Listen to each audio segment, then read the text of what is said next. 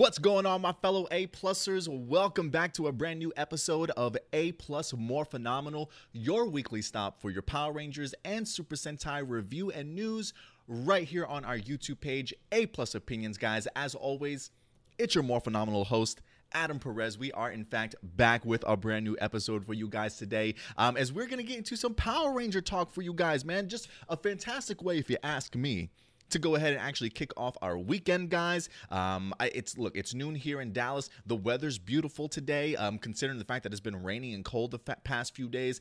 I feel like Beast Morphers, especially episode 14, might have had something to do with the fantastic weather I wind up getting here today, because it was an amazing episode. So not only are we going to get into our Beast Morphers episode 14 review for you guys, but we're also going to be getting into some Wave 3 Lightning Collection talk for you guys today, as we do have some official photos here from Hasbro and things like that. So we're definitely going to be getting into a ton of stuff along with your viewer questions, guys. If you haven't had a chance to submit your questions, please go ahead and do so.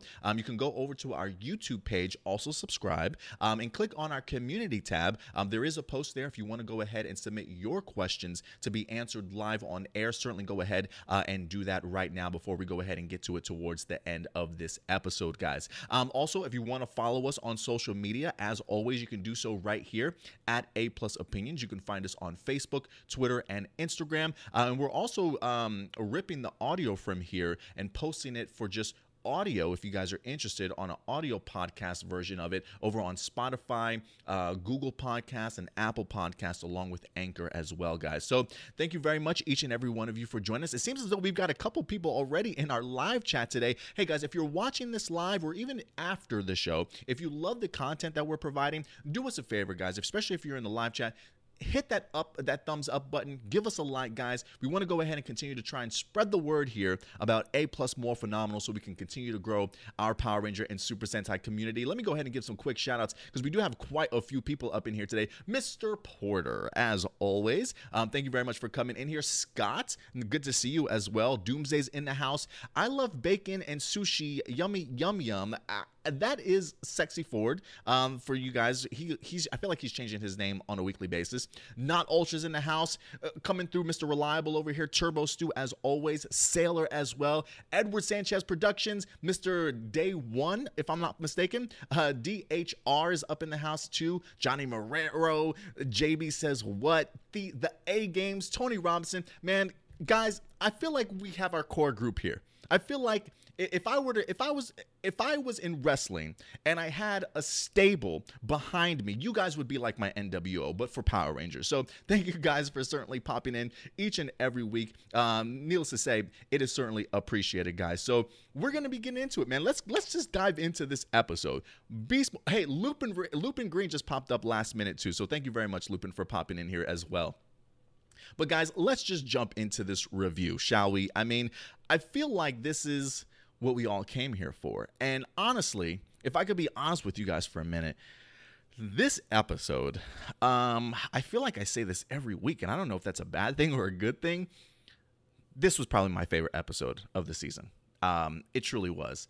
You know, if you're comparing Beast Morphers to Neo Soban era kind of stuff, I mean, this season for the most part has been otherworldly, if you ask me, compared to everything that we've gotten. The fact that this episode dives into relationship talk, blackmail, a brand new like battleizer mode, or a brand new mode at least for Devin in here. There's a lot of fantastic goodness that certainly is circling this episode, and really topics that for the most part I would never have thought that Saban would dare sort of tackle, if that makes sense. But Hasbro certainly has no problem in doing so, and I love that. I love the fact that they're taking leaps, they're taking chances, they're taking some risks.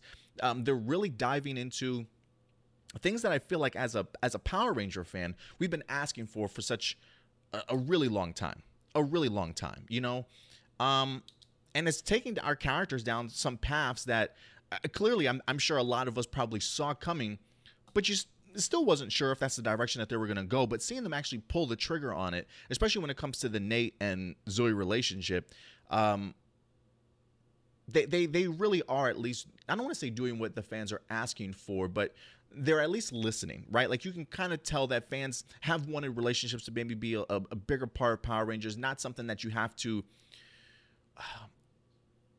walk around or beat around the bush about, sort of thing, right? Like, it's okay to just put it out there, right? We're all grown adults. I mean, you know, these kids that watch the show are going through that phase in their lives, I'm sure, at some particular point in time. Why not tackle some of these things? So I loved it. I loved it. I love this week's episode. I thought it was pretty spectacular, if you ask me. So let's go ahead and get into it. Let's talk about Nate and Zoe. Let's talk about Nate and Zoe real quick. You know, this is a relationship that I think a while back, you know, people have been curious if that's the route that we're going to go, right? Nate, especially on Valentine's Day, wind up giving her, you know, this secret admirer sort of gift. You know, there's a couple of moments where these two characters have had on screen where, you know, they clearly are very much relatable. You know, Zoe's being a really fantastic friend to Nate. You know, we even saw Zoe back in episode 8 or 9 when Nate was becoming the Gold Ranger, going back into the warehouse to go ahead and save him, sort of thing. So clearly there definitely have been signs, and a lot of people have been asking me, you know, Adam, do you think that that's the relationship they're going to go with? And for me, honestly, I've always said, no, that's probably not it, right? Like, we've got a Ravi, we've got a Roxy sort of relationship already kind of on this show. I don't necessarily see the need for a second one, but if they wanted to go down that path, that's fine. It just felt weird for me because when I look at Zoe, I felt like Zoe, for the most part, very much an independent woman sort of thing, okay with the concept of just sort of being friends, but that's not necessarily the case. And so while I certainly didn't need this to certainly happen, now that it is happening, I really want this to happen, if that makes any sense. Now that I see it, especially the chemistry and just how well they certainly work off each other, I really want this. So the premise of this week's episode, guys, is that, look, Zoe and Nate are trying to find a lab assistant to go ahead and help out in the lab. We get introduced to a brand new character by the name of Megan, who's apparently from the Zord maintenance. How she wind up getting that job, I certainly have no idea, considering just her personality alone here in the beginning of this episode. And you knew things immediately were going to go bad because once Betty and Ben have sort of their mishap in the lab with the Red Fury claws, like, I don't know if it could take down a Robotron, but it certainly can whip up a mean salad. I love that line. I truly did. And she just takes a bite out of lettuce. I thought it was great. But you knew things were wrong with Megan the moment that Megan said, oh, those two are a mess, right? Like, already talking about somebody behind their back, clearly not aware that Zoe and Nate are relatively really close friends to Ben and Betty. I mean, you could see the reaction on their face immediately once Megan starts talking her ish about people. They're like, oh, I don't know. All right, well, thanks, Megan. Thanks for coming in. And it's one of those things, like, when it came to Megan, I honestly thought that Megan was like a monster in disguise or something like that, right? And I'm like, clearly this is some sort of like Robotron or like some sort of monster that they've managed to sort of create this week. But no, Megan's just a jerk. Megan's just, there are a lot of words I want to say for Megan for this episode, but I don't want YouTube to flag me. But I didn't know people existed like that. Megan was as ruthless as they come. And she's in the process of trying to blackmail Nate and Zoe in order to go ahead and get this lab assistant job. And the reason why she's trying to blackmail them is she actually catches Zoe and Nate on a date in this episode. Apparently, the Revenge of the Hydro Worm is a fantastic movie that's currently out. Not only is Nate a big fan of it, but so is Zoe. And they managed to bump into each other over at the movie theaters. And so why not? Why not just go hang out with one another, go catch a film, and just kind of see where it goes? Megan catches them coming out of the movie, sharing some popcorn. Nate's doing the smooth thing. Here, let me put this jacket over you, even though we're in California or wherever they're staying at. New Zealand, I don't know. But the weather looks perfect, but clearly he's doing the fantastic sort of let me be the gentleman sort of thing. So way to go, Nate, in here. But when it comes up to Zoe's attention that Megan wants to use, the fact that Megan also records them, creepy. I mean, stage 5 clinger sort of thing here with Megan. She records them, tries to blackmail them, and it forces Zoe to go ahead and push Megan into the position of lab assistant. And this is where things just go completely wrong for everybody. Yeah, this is really where it goes completely wrong. JB says what? Says I thought that as well. Megan was an asshat. Yeah, that's probably a really great way to describe her. Megan was an asshat in this week's episode. But she brings it to the commander's attention that, hey, you know, granted, Megan just completely messes up the Red Fury mode stuff, right? The claws. Put only half of the Morph X in there, Megan. She puts the whole thing in there, and she's questioning Nate half the time. I'm like, what are you doing? Like, I hired you to be my assistant, okay? Please don't question what I'm doing. This man is a kid genius at the end of the day. Megan, just because you just jumped in here, don't start bossing people around. Megan was just a character in and of herself, okay? I mean, if you want to talk about just a hateful person, as hateful as they come, Megan is there. Megan is certainly there. But she winds up, because of the fact she gets in trouble, she winds up actually going to the commander and starts letting them know, hey, I saw Zoe and Nate out on a date together. It really starts to kind of cause problems. To the point to where Nate's like, tell him, Zoe, it's not a date, which I was like, wait a minute, Nate, you were just the one that put the jacket over her shoulders. Like, I'm pretty sure you had to have an idea that it was a date. But who knows? Who knows? But regardless of the fact here, one, the commander looked pissed. As all get out. I love the fact that the commander stood up to Megan also, you know, really putting her in a place like, what kind of person are you to record somebody while they're hanging out in public without their sort of permission, and then to use it to hold over them so that you can get a position? Like, nothing you're doing in this episode, Megan, is a good thing. So I love the fact that Commander Shaw just kind of ripped into her a little bit, but it does put into perspective here when it comes to Zoe and Nate that something is certainly brewing between these two. It was odd for me, honestly, to kind of see that Zoe, for the most part, well, I can't say it was odd for her to certainly take the initiative. She definitely has that sort of personality, and considering the fact that Nate doesn't really seem like he's probably the smoothest with the ladies. I mean, homeboy's been trapped in the lab just doing all his lab work for years. He probably does miss a lot of signs that certainly probably go over his head, unfortunately. So the fact that Zoe's the one that brings it up, like, hey, this was kind of a date for me, you know, like, I knew you were a big fan. I knew you were going to the movies, so I purchased my tickets and accidentally bumped into you. And so, she clearly planned on the whole bumping into him sort of thing. So I love the fact that she's actually kind of taking initiative in here, but it does kind of put a pickle in their relationship now, right? Like, it comes to the point to where it's like, hey, you know, being a Power Ranger, Rangers in here, and now certainly having to hide it from certainly everybody else. I love the chemistry between these two. I truly do. I mean, look, I've seen them on Instagram together, maybe even on Twitter, and a couple of like, I don't know if it was like behind the scenes stuff of them hanging out. They certainly, like, just as people, Abraham and Jacqueline, they certainly do look like they just get along and have really great chemistry. But that chemistry really does transfer over to the small screen extremely well, especially on the show. And one of the things about when it comes to relationships for Power Rangers, some of the stuff that we've seen in the past can be relatively cringeworthy.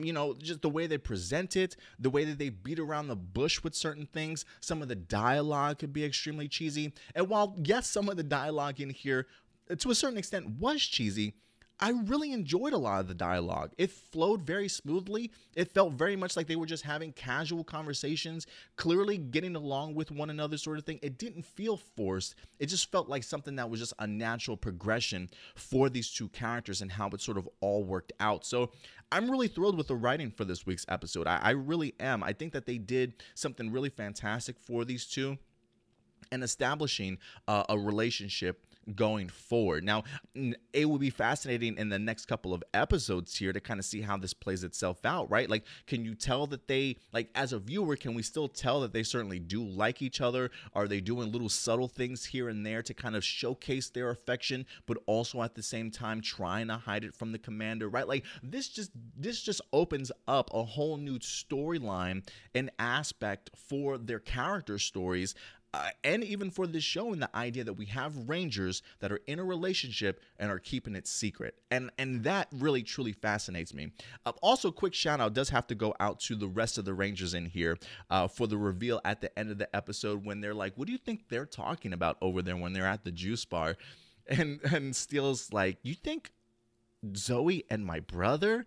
And then Ravi and Ravi and Devin look at each other like, nah, not possible. Nah. Like, I loved it. It's just their friends just busting on them like, psh, Nate wouldn't even have a chance, man. Like, I love that. I truly do. Because it just really, again, solidifies their relationship and just their friendships in general, and just the chemistry and the connection that they all have with one another. So I really, really certainly enjoy that. Let's see here. What else can we talk about? Oh, speaking of Ben and Betty, I just want to throw this out here real quick for you guys, because we do see Ben and Betty in the lab helping out Nate with his Red Fury mode claws, okay? There have been rumors going around for a while of, do you think that we'll get Betty or Ben as an additional ranger of some sort, right? A frog. Like, I believe in Go Busters, we had a hippo as a green frog, and we also have, if I'm not mistaken, a hippo as a green hippo, and then also a frog, a green frog. One for a male and one for a female. Now, I think a lot of this rumor is simply based off of a Twitter account or somebody that commented the idea of Betty being a Power Ranger. This was like a while ago. But it's still been out there. It's still been out there, the idea, do we think that we can get ourselves Betty and Ben as Power Rangers? Well, I'm going to be honest with you. I've always kept it up in the air saying, yeah, it's certainly possible. I don't know how they would certainly do it. It's certainly possible. But maybe this episode maybe gave us a little bit of an insight. Look at this scene that we saw here. This was Ben and Betty getting trapped in sort of this Morph X cloud that the Red Fury Claw wind up giving off as it was circling around him. Reminds me very much of a morphing sequence, very much of when the Power Rangers wind up getting their sort of abilities. So could this potentially hint at the idea that maybe Ben and Betty now have some sort of Morph X sort of in their DNA at some point, right? Will we eventually get ourselves... Look, with this scene alone, and I don't know if this was just something that was... I don't know if this scene just happened to just be in there and it's not going to mean anything, but the fact that the cloud looks very similar to that of a Morph X sort of Power Ranger transformation, the fact that we've seen our Power Rangers get their abilities from sort of like these Morph X sort of clouds in a sense, this could be the beginning of maybe some sort of future Ben and Betty Power Ranger appearance that we wind up getting. Even if it's just a one-off, who certainly knows? But if they wanted to plant the seeds for that, I do think that this might be the pivotal scene that certainly showcases that. But I could be wrong. That's just simply a theory of mine, something that just popped up in the episode that made me kind of intrigued, considering the fact that people have been making a connection to maybe Ben and Betty eventually being like a green Power Ranger from Go Busters, from the movies, I believe. Again, Green Hippo and Green Frog, if I'm not mistaken. So we'll have to see. We'll definitely have to see. Let's talk about Devin here, though, this week also. Because Devin, for me, if you ask me, this was a really great showcase episode for him, honestly, especially as a leader of the Power Rangers, as we get the opportunity to see him in finally his Red Fury mode, which looks amazing. I love the claws. I love the costume. It looks great. If you're asking me, this is his Battleizer mode for the season. I know we have the Beast X mode still to come, which I believe will probably happen in season 2. But I think he looks amazing. And so I will probably look at this sort of like as his battle. Highlighted extremely well in here, especially a ton of just a lot of his leadership moments as well. The fact that we get to see Devin taking on the, Tubatron, if I'm not mistaken, Tubatron. The fact that he takes on Tubatron for the most part by himself, right? I mean, the other Rangers are kind of dealing with him a little bit, but then we get to see Ravi's equipment sort of destroyed by that Tubatron, and it really leaves Devin to kind of have to go ahead and showcase himself against Tubatron. And he winds up not only fighting Tubatron by himself, we get ourselves a really fantastic sort of classic broken visor theme from him trying to take on Tubatron by himself, which we'll certainly get to here in just a minute. But I also love the idea, if you watch closely, as a leader, I feel like this is important, right? As a leader, Tubatron's beating everybody's ass, you're demorphed because of his last attack, and you need to escape. I love the fact that Devin lets Ravi and Zoe escape first, and then he follows behind them. He gives them cover and allows them to go ahead and escape first, right? Like he gets Cruz in there, and he's like, Cruz, get them out of harm's way. I'll be right behind you, sort of thing. I just think it's a really subtle leadership move of Devin to put himself in the way, to be that distraction so that his own people can kind of get out safe and sound, and then he follows simply right behind them. So I truly, truly love that moment here for Devin. We also get to see, again, Devin in the Red Ranger mode. I believe, who just said this? The A Game says, I like that we have that pose and explosion in the background, type of explosion in Red Fury mode fight. Yes, that's a fantastic mode. The fact that he's not only in the costume, which looks amazing, but you get the fantastic pose with the explosion in the background. I personally love moments like that when it comes to Power Rangers. I truly do. But we see him single-handedly trying to take down Tubatron. I hate these names. I really hate these names. Tubatron. But then not only that, but he also takes on Tubatron in his Zord by himself, if I'm not mistaken. While everybody else is kind of doing their own thing, I think they're battered and bruised from the fight. He's like, don't worry, I got this. And he winds up getting inside of Cruz, and they wind up forming their Zord and things like that. He even gives off a really fantastic leadership type of line when he's like, what does he say? He says, a quick battle's a good battle, or something, or a quick fight's a good fight, or something right? Like, we just need little hints of wisdom from the Red Ranger as leader every once in a while. So they even gave him a little bit of time to shine there as well. I was just honestly just truly impressed with Devin here in this week's episode, utilizing his leadership roles and skills and utilizing the Red Fury mode in just fantastic fashion. And I will bring up something else to you guys as well, because of the fact that I've watched Go Busters, I love me some Go Busters.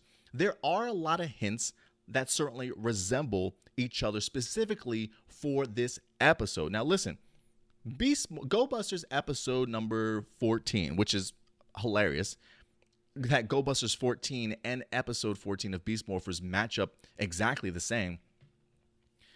There's not many times that we get Hasbro really sort of paying homage to Go Busters, or I should say ripping scene by scene from Go Busters, with the exception of this episode.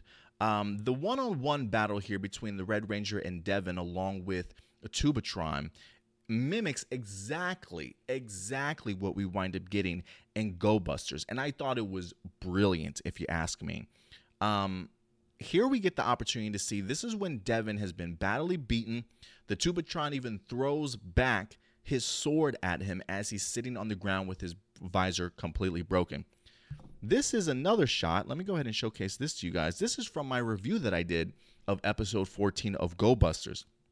You can see the same exact broken visor from Hiromu, who is in fact the Red Ranger over on Go Busters, along with the same shot of the sword in the ground. Now, granted, it is a different angle, it is a different shot, but it's technically the same shot, just at a different angle. So I love the fact that they went out of their way to go ahead and pay homage to that particular episode. I mean, here's Hiromu again with the broken visor as well. I mean, it's literally shot for shot. There's a fantastic sequence when he literally is like fighting the Tubatron. The Tubatron shoots out his wave blast, and you see him like absorbing it as he's falling back. That shot is the same from Go Busters as it is here in Beast Morphers. The shot of him falling back where you see his face and the visor explodes, that also was a shot directly from Go Busters that's also here in Beast Morphers as well.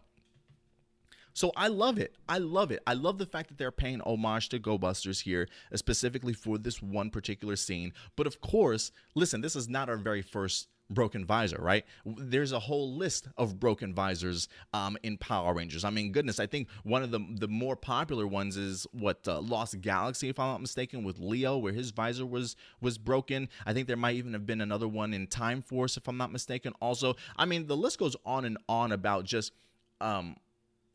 just moments in Power Ranger history where we get that classic sort of broken visor mode, and I always sort of love that look. So it's really, I'm really thrilled that Devin gets to be a part of sort of that Power Ranger history in and of itself for that particular moment. I thought it was shot beautifully. And again, if you're trying to do something that's comparison to Go Busters shot for shot, I do think that they did a fantastic job in regards to that. It's one of those things where it's like this show is so used to having so much original footage that I think it's okay from time to time when they want to pay homage or pay tribute to Go Busters or do little shot for shot comparison. I mean, if you go back and you look at Power Rangers Samurai, that very first episode is almost like shot for shot. The entire episode is almost that of Shinkinger's very first episode. So sometimes that is a little bit too much when it's utilized like that, when the whole episode is almost shot for shot the same. But if you want to just sprinkle in shot for shot moments here and there, I'm completely okay with it, especially if it's done in the correct way. And they certainly did go ahead and do that here in this week's episode. So I was really pleased with it. I truly was. And then one quick honorable mention, Blaze. Blaze fails yet again. You know, he tries to have a fantastic plan. Look, this plan was just, I felt like this plan was messed up from the get-go for Blaze, right? The fact that he comes back with a recycled Tubatron, the fact that he comes back also with like this case of stuff he doesn't even know what it does. Like he has no clue. The only person that knows what this case is Scrozzle, and he sort of just kicks Scrozzle away as Scrozzle's trying to take it back from him. But Blaze is like, hey, Evox, look what I found. I don't know what the hell these are, but they are full of crazy energy, bro. Like, can I get some? Can somebody tell me what the Fury cells are? The only person that knows what's going on is Scrozzle, and he's like, oh, those are Fury cells. Okay. Where'd you get them from? What do they do? Can I get a little brief history in regards to it? But Blaze is just like, hey, man, I found this in a garage sale. They look like they've got crazy energy. Let's use these. And he just like, what? Like, what, are you just going to use stuff you don't even know what they are? Like, hey, look what I found, guys. I don't know what they are, but these look cool. Look at the crazy energy, bro. No, wasn't the biggest fan of it. Like, if you're going to introduce Fury cells, they need to, I need to see what they do. Like, can somebody make sense to me besides the fact that they have an abundance of energy? That's great, but where does this energy come from, guys? Can somebody tell me? So that was a little bit of a mishap for me here in this week's episode. It did make me laugh because I'm like, really? We're just going to use stuff that we have no idea where we found it from or what it does? It's just like, hey, it looks cool. Let's just use them. Let's use them. So that kind of threw me off just a little bit, to be honest with you. But listen, Megan, I don't know who Megan blackmailed to get inside of the Zord maintenance, but I hope she probably went to prison. I truly do. Nate and Zoe, I'm really eager to kind of see where this relationship certainly goes. They certainly make a great couple. You know, they have great chemistry, great dialogue this week. I was a really big fan of it. But hey, guys, overall, kudos to this episode, man. Honestly, this is probably my favorite episode this season. And look, I'm only episode 14. We haven't even gotten to season 2, guys. All right, where we're gonna have team ups and stuff and new power modes, and this is just season 1. And I feel like next week I'll probably be saying the same thing. Guys, this was my favorite episode of all time. Like, I just feel that way. It's coming along fantastically well.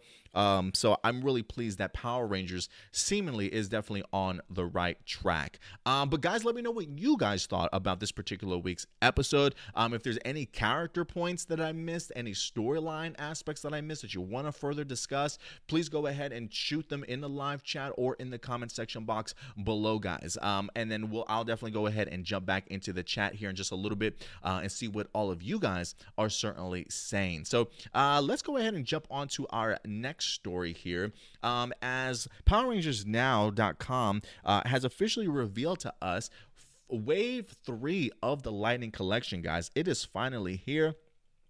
We finally have our official reveal, as we've got the Mighty Morphin Red Ranger as Jason.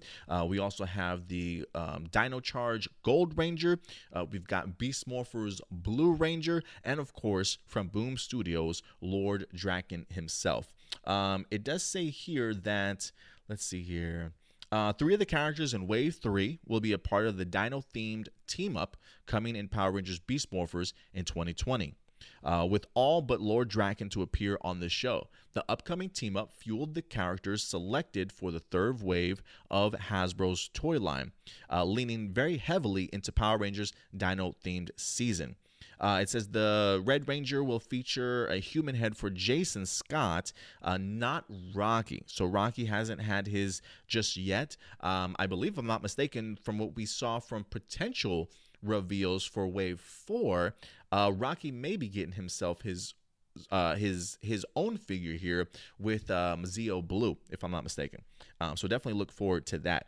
So it says the Wave 3 figures are slated to hit stores in late 2019. I've heard like December 2019, and in an article it says into early 2020. So maybe during the late end of 2019 and into 2020, maybe they'll just start dropping these 4 particular Lightning Collection pieces. But there are some people, if I'm not mistaken, around the world, or at least some of the Twitter accounts that I have seen, or people are actually saying that the Wave 3 is certainly out already. They do have some websites on Amazon, I think even Hasbro Plus. You can actually, or Hasbro Pulse, I'm sorry, you can actually pre-order these Power Rangers Wave 3 Lightning Collection figures. So if you want to go ahead and at least pre-order them, you certainly can. Go ahead and see if you can find them. Again, Hasbro Plus, Hasbro Pulse. Maybe even Amazon might have them as well. Maybe even check Walmart too. So you might be able to pre-order them. But again, some people are certainly saying that they have found their Wave 3 Lightning Collection figures at stores already, maybe out in California, whatever the case may be. So maybe look at your local store and see if you can certainly find them. So we have ourselves another wave. They look fantastic, honestly. I've seen some official photos, Toku Nation, Comic Book Now, Power Rangers Now, I think, has even posted some of like official photos. They look magnificent. Like, I think for me, well, I'm not going to sit here and be like, punching each other and stuff with my action figures. I mean, maybe I might. Maybe in the confines of my own home when the camera's not on. Maybe I might have some of these action figures fight amongst each other. But I feel like if I'm going to get into Lightning Collection, or, these figures and things like that, I feel like I'll probably get into them for photograph sort of purposes, right? They have amazing shots. Putting them in actual nature. I've seen a lot of those photos as well. They look beautiful, honestly, especially when you have them in their posable positions along with a lot of their accessories. They look fantastic. So I'm really eager to kind of get my hands on some of these Lightning Collection figures, to be quite honest with you. But if you were wondering when the next wave was certainly going to hit, it does seem it has been revealed and official. Wave 3 has been revealed and will be dropping sometime possibly in December of 2019, or at least late 2019 as well. So start looking around, guys. Start looking around to see if you also can go ahead and find your Lightning Collection pieces. They look fantastic, man. I'm really, really eager to kind of see if I can get my hands on some of them, honestly. So I might go shopping this weekend. Who certainly knows? But now that we've wrapped up, we didn't really have a ton of Power Ranger stories or even Super Sentai stories to kind of go off on. The Kira Major stuff is still kind of just being thrown out there as far as people making assumptions and theorizing and things like that. Still haven't seen something actually confirmed yet as far as like photos go. People coming out, show, who the cast and crew is certainly going to be. Haven't seen any of that yet, but once we do, guys, we'll definitely go ahead and keep you guys posted. I'm going to go ahead and actually jump over to our live questions before we go into the live chat and see what you guys are saying about this week's episode. So let me go ahead and knock those out for you guys, and then we'll have our open discussion and see what we're going to be getting ourselves into today. We've got 9 questions. Wow, 9 questions. All right. Let's see here.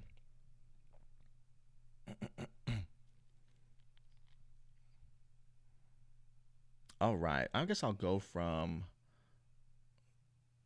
Okay. This is from Matthew.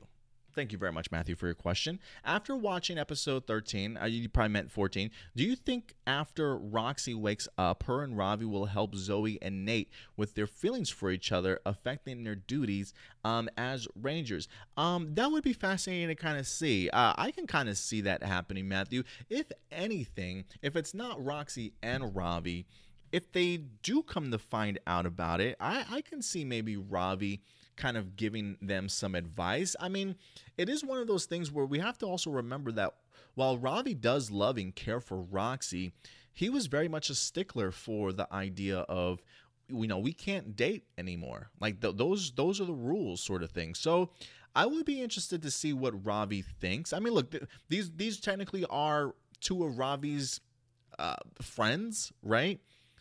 Is he going to be the type of person that's like, hey, the commander doesn't like this kind of stuff. You guys probably shouldn't do this because it's against the rules. Or he might be really supportive of it. I hope that he would certainly be supportive of it. That would also kind of have him now have to keep that secret, from his own mom, his own commander. Like, hey, I know Nate and Zoe are in a relationship, but I'm not going to tell you, sort of thing. So that would make for an interesting dynamic. So I do think that Ravi, when they do find out, will say something. Whether or not that's supportive or not, I don't really know. But that's a good question. I would like to see that scene, though. I truly would.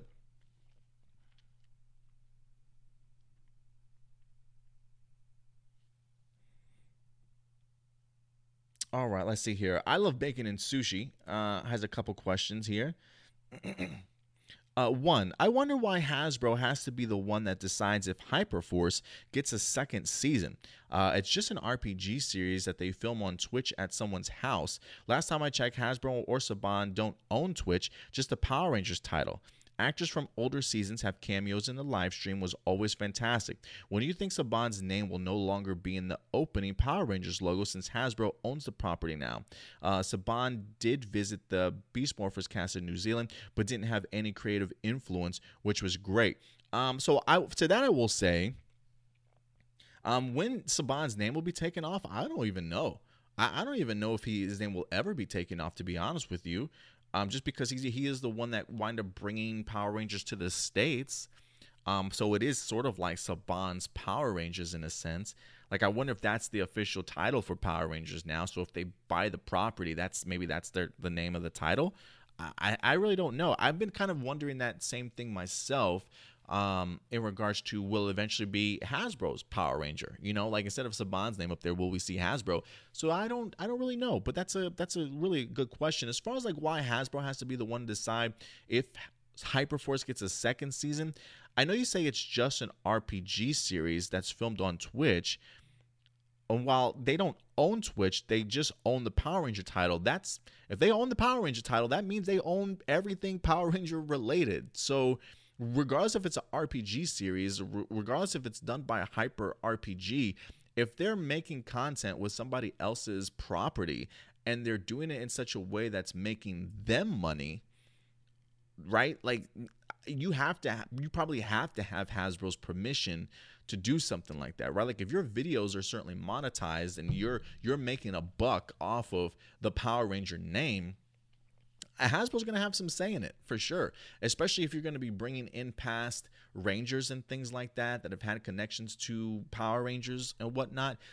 That would be Hasbro certainly protecting their own property rights. You don't want somebody else to just use your title Power Rangers and do something that's against what you certainly believe in or against what you certainly have in mind. So I would think that if anything, Hasbro would have a say in regards to whether or not we would get a Hyperforce season 2, because Power Rangers technically is their property. So yeah, I believe that's probably why.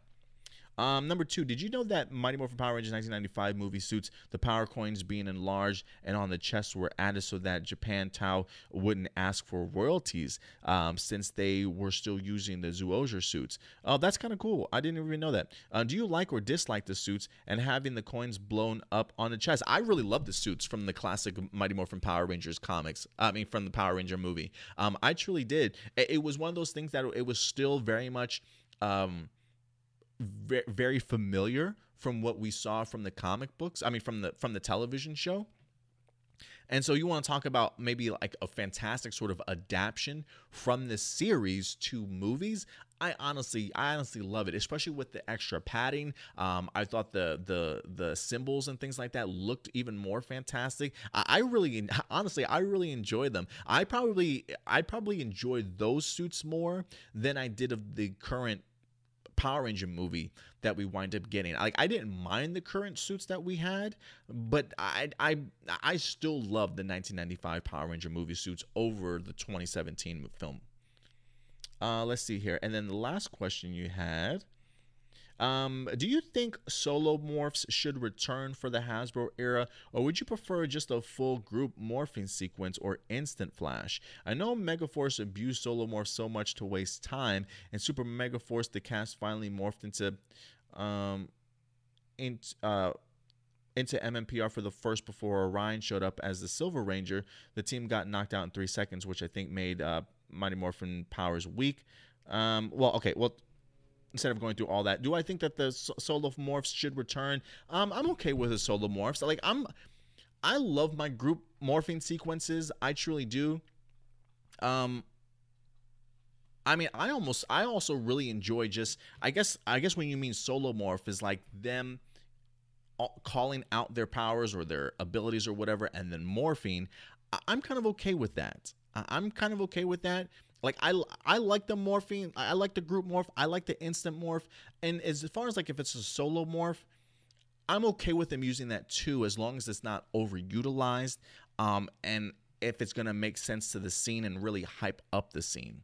So I can definitely see that happening, but I'm okay with either or. As long as it's used properly, I think it should certainly be fine.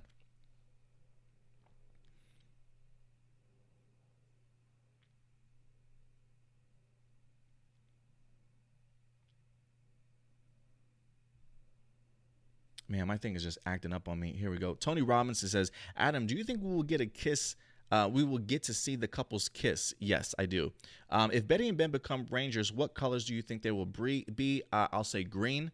Do you think that the next Ranger series will take place in a neighboring city? Oh, that's a good question. I feel like with the route Power Rangers has gone for so long that they probably will do like another dimension. You know, like a completely different, I don't want to say era or time, but possibly just completely something separate. I don't know if it would be a neighboring city though. But I would like that. Like, while I don't mind that concept and the ideas of dimensions, I really would like several series to take place in the same dimension or the same Earth, just in a different town. Where there is knowledge of previous Power Rangers that sort of came before them. I would like to kind of go back to that a little bit. But again, I don't mind this series where they do have different dimensions and other groups of Rangers. That's fine. So I don't think that we'll get one that's in a neighboring city, but I would like to see that, Tony. I would like to see that. Johnny Marrero says, hey, Adam, what do you think of the Red Fury mode? Because now Sound and Fury is now my favorite episode. I love it. I think it was great. Look, we've been getting hints of the claws for the Red Fury mode, and now that we actually get the opportunity to see it in action, it looks even better than I could possibly have imagined. There is one complaint though, and this isn't about the suit whatsoever. It's just about the episode. Is that, it was cool to me to kind of see Devin sort of having to wait for his Red Fury mode to kind of morph onto his body, right? Like, for a second, I was like, oh, why isn't it working? And Nate's like, just wait a minute. Like, really?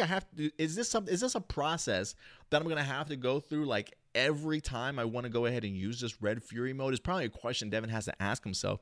But the fact that the rest of the team tries to protect him during that time, I thought it was smart, but I got to be honest, I thought the order in which they were standing didn't make sense to me. It didn't make sense to me. And this is just me nitpicking, honestly. If you ask me, the order it should have been Zoe and Nate, because you've got two Rangers, right? 2 Rangers in just a regular mode is better than certainly 1, right? So give me the 2 Rangers up front to certainly protect him. Next up, give me Steel as a robot to certainly protect him for the next set of wave that came his way. Because I feel like Steel, if anything, is probably, I don't want to say he's stronger than Zoe and Nate, but he's a freaking robot, for goodness sake, right? If anybody can put up against the sonic booms that are coming from Tubatron, it would be Steel. So Nate and Zoe first, give me Steel, and then Ravi with his abilities, which I'm surprised he didn't even utilize in here, right? Like, the guy who's technically should be the strongest person there, He didn't activate his superpowers. We didn't see him go all Popeye on us or anything like that and hold down the fort whatsoever. We didn't get to see any of that. So a little bit of a disappointment. I just felt like it was a really good opportunity for them to showcase that there. But as far as the suit goes, I love it. I'm a really big fan of it, honestly. And then he says, and also with Red Fury mode here, does this mean future battleizers in the future? Yes, I would certainly assume so. This, in my eyes, was certainly a battleizer for Devin for this series. So I have a feeling going forward in other Power Rangers series, we definitely will be seeing them a little bit more. Doomsday says, which do you prefer and why, Kyoryuger or Dino Charge? I'll go with Dino Charge here. Kyoryuger, honestly, it didn't really keep my attention that much. I don't really know if I was the biggest fan of the cast that they wind up having. I mean, certain episodes I was a big fan of. I honestly couldn't even finish all of Kyoryuger, which I kind of disappointed myself in. I probably watched maybe half the season. But Dino Charge for me, I really enjoyed the cast there. I really did. I did like some of the storylines. You know, Super Dino Charge, I necessarily wasn't the biggest fan of. I like the idea of all the Rangers that we wind up getting from that. I just think that they could have been utilized just a little bit better than what we got. But for me, I would say Dino Charge, the first season, I really enjoyed a lot more than Super Dino Charge. But if I had to pick out of the two, I would say Dino Charge, even though it wasn't the best season of them all. The cast for me really, honestly, won me over that season. Jessica Friedman, thank you very much, ma'am, for your question. As always, during the team up, would you like to see Jason teach Devin some Red Ranger moves like he did for Zach and Billy back in Mighty Morphin? Which older Super Sentai, or excuse me, which older Super Sentai would you like to be turned into Power Rangers? And would you like to see a team of Rangers who are alien, who have to live on Earth like the Alien Rangers and Orion, and whose Red Ranger is a human who helps him live on Earth? Yes, I would like to see Alien Rangers again. And yes, I would like to also see Jason teaching Devin some moves. If they can go to Riptide Gym, maybe towards the end of their team up episode, and Jason just kind of giving Devin some sort of pointers, I would be completely on board with that, honestly. Like, I don't know if that's something that'll happen in the beginning of the crossover or team up episode or towards the end, but regardless, I would like to see those two demorphed just in their civilian modes, just learning, just awesome, or I should say, just Jason teaching Devin some things. I honestly would really, really love to see that, honestly. JB says, how do you think they will intertwine the RPM episode with Beast Morphers? I think it's probably going to have a lot to do with Evox just getting a lot stronger than what they're probably capable of. I don't know if some sort of transmission goes out, or if Nate maybe winds up picking up on maybe some sort of similarities between Evox and maybe something else that's happened in the RPM world, right? Like maybe he picks up on a connection of like a previous virus from another dimension or something like that, right? Like I feel like it'll come down to Nate. I feel like Nate will be the one that makes that sort of connection. If it's not Nate, maybe Scrozzle. Maybe Scrozzle sort of taps into something where he realizes the potential of what Evox could maybe eventually turn out to be. And it triggers something for RPM where they're aware of it and they wind up jumping over. So I don't really know how it's going to play out. I mean, I feel like we're really like super far in advance to kind of have even seen storylines and plot connections already established for that yet. So I really don't know, but I would certainly, I have a feeling that Nate has a relatively big role to kind of play in that connection. Also, why do you think that they are against Rangers dating? I think it's more or less just a focus thing, trying to sort of stay focused, not wanting to kind of get distracted. I think also if you go back to just the concept and the idea also of like superheroes in general, right? Like I always feel like superheroes are always against the idea of establishing relationships or having family and things like that, because they feel like if my villains or my enemies knew who I'm close to or knew who I am, then they might try and use that sort of against me. So maybe that could be in part to do with it also. But I feel like when it comes to Grid Battle Force, I really do think that it's more or less like we expect to hold you to a higher standard. So all your focus has to be into training and preparing yourself, sort of thing. That's where your mindset should be. If you're in a relationship and you guys are struggling or having some difficulties, I don't need that.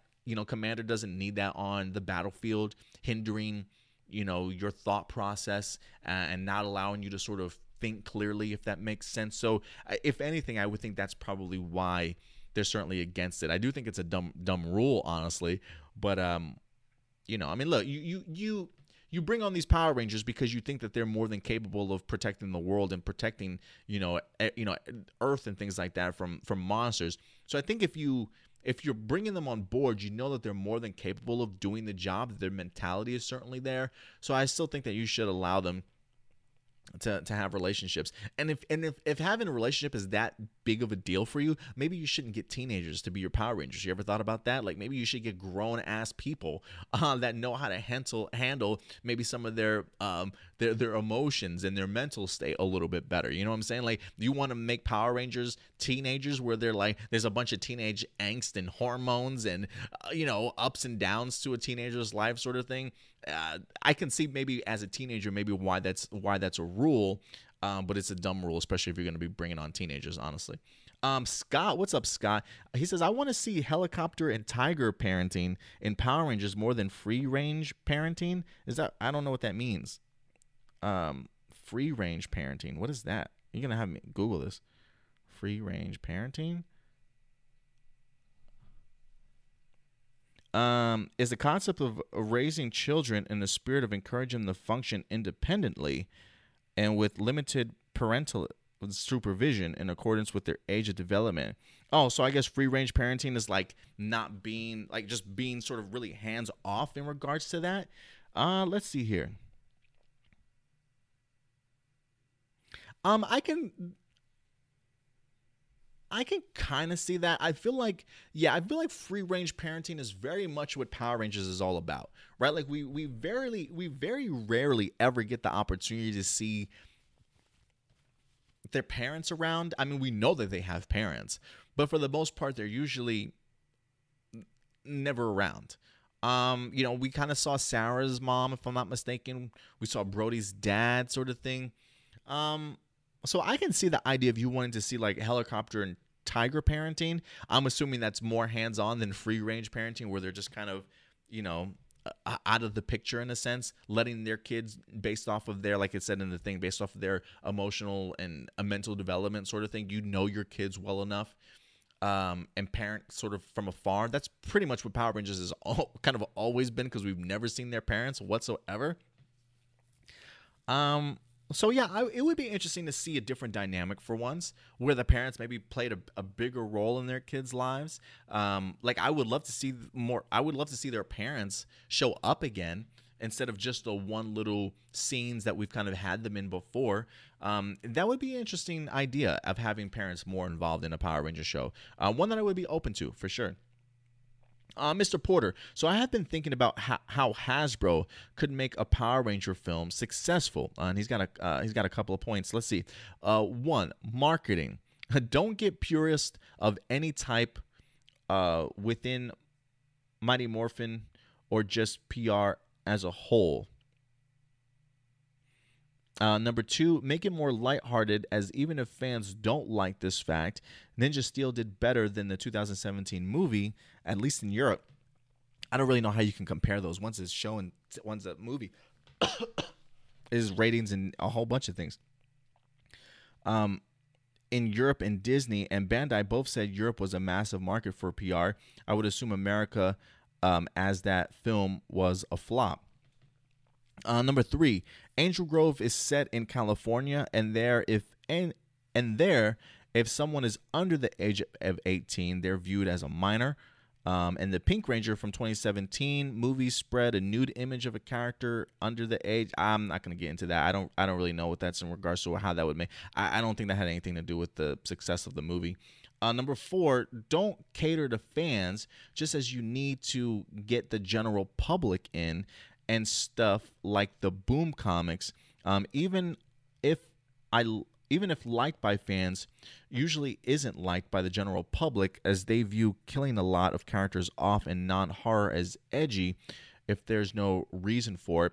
And then 5, why is it? That's not okay. Finally, final one. Don't go up against other giant monsters or Disney princesses or Boss Baddie, which did better. So yeah, interesting points there, Mr. Porter. Interesting points in regards to how you would certainly make a Power Ranger movie a little bit better. I do think there's a lot more aspects to it, especially as far as like just writing and casting and marketing certainly goes. But yeah, you definitely have some interesting interesting ways that you certainly would try and make the film a little bit better.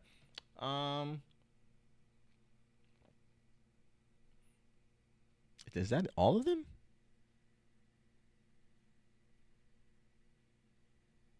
Yeah, I think that's actually all the questions.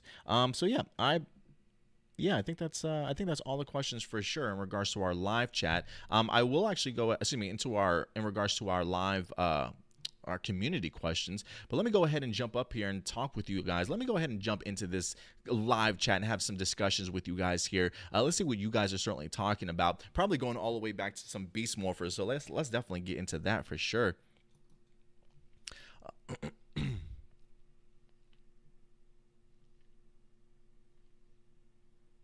Not Ultra says Beast Morphers episode 14 was amazing. One of the best episodes of the entire series. Most definitely. Most definitely. Mr. Porter says, not the worst Battleizer, but by no means the best in my opinion. I could definitely understand that, Mr. Porter. If anything, for me at least, I almost love the simplicity of the costume. I've seen some Battleizers in the past that are like bulky as all get out, and those, at least for me, I'm not the biggest fan of. But if you can make it simple, sleek, and impressive, I'm definitely on board with it. But I can understand where you're coming from, not Ultra, for sure. Or Mr. Porter, sorry.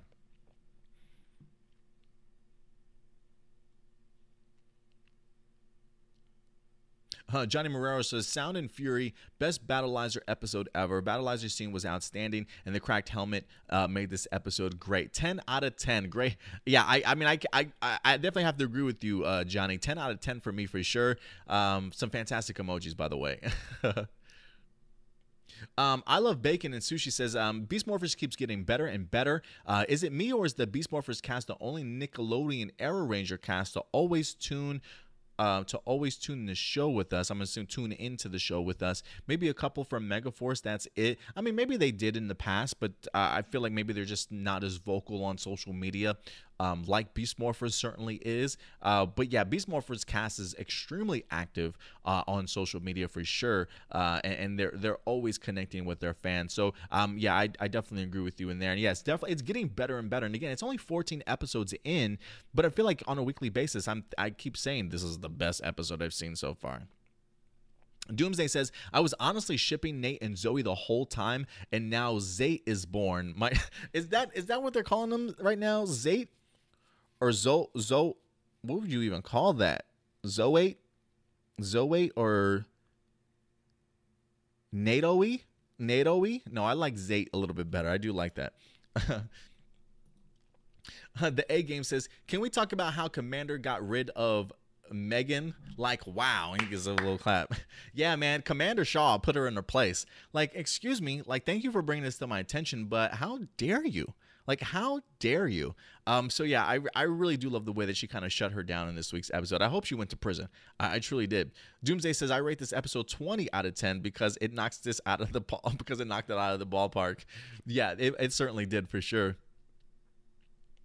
Yeah, Johnny says, I blame Megan. She was truly the villain of this episode. She really was. Like, even though she had no connection whatsoever to our, the avatars and things like that in Evox, she was just an asshat, as they've said before.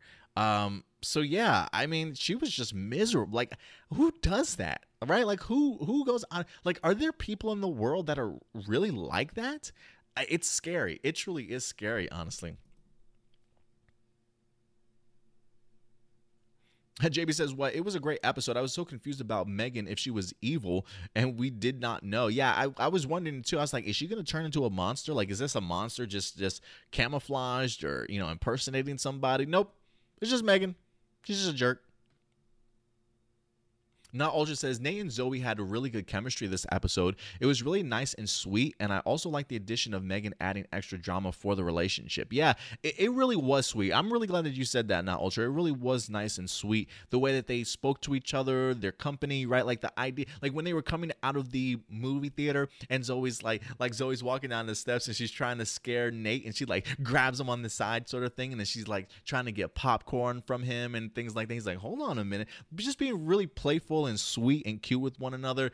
It really made my day. Like, I'm really glad that they are putting this relationship together, and it's one again that's just not forced. It's not like, I like you, oh I like you, like let's make this happen. No, like they're actually getting to know each other. They've spent time all season long becoming friends, finding out about each other, going to the movies together, just playful sort of chemistry and relationships with one another, and it's worked out. And so I really like how it's certainly building up for sure. I'm trying to think of another moment that really jumped out at me. When they're at the juice bar and they're trying to order their drinks, and she's like, "Oh, I kind of like you," and he's like, "Yeah, I kind of like you too." And he's like, "You remember that Valentine's Day present that you got?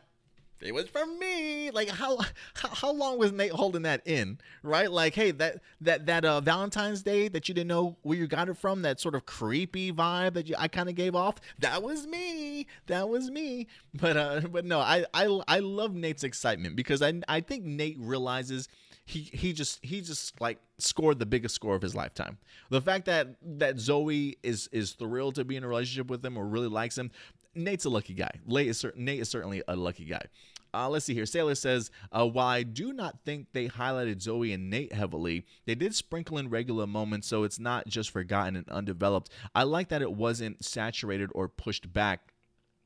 Yeah, well, for me, I honestly felt like Zoe and Nate were probably, besides Devin, were probably like the other storyline that really pushed this episode forward for sure. But yeah, it definitely wasn't saturated or pushed back by any stretch of the imagination.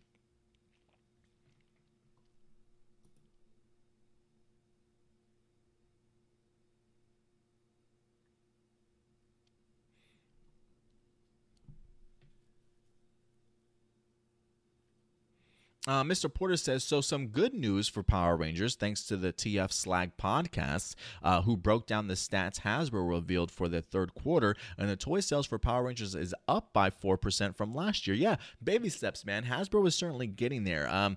They're definitely pushing out fan favorites when it comes to their figures for sure.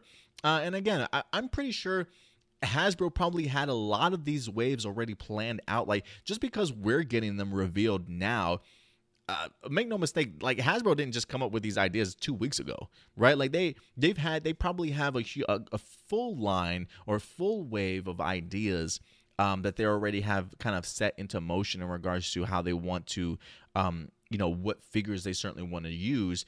But whatever they're doing is certainly working. Being up 4% from last year is always a good sign. Anytime you can raise things up is always a good sign for sure. I Love Bacon and Sushi says, I can't believe season 1 of Beast Morphers is halfway over. I'm so pumped for season 2, not just because of the awesome cameos and crossover we'll be getting. Yeah, I think overall I've been super pleased with this season. A lot more thrilled than I'm gonna be honest, a lot more thrilled than I certainly was expecting to be.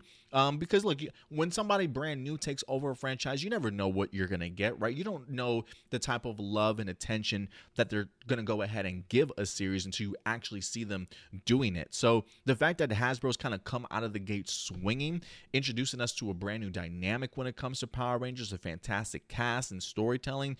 Yeah, considering the fact that we're only halfway through this season, I'm blown away. And again, we're not even at season 2, so who knows what's certainly to come.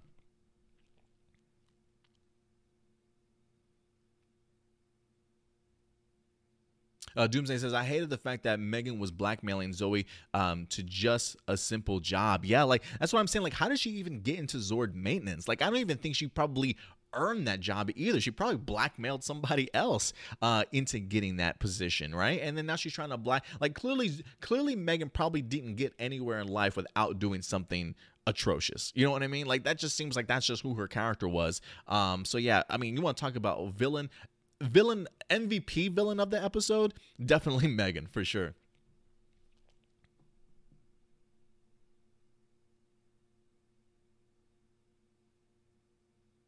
The A Game says, what if the movie that was mentioned in this episode actually got made in real life?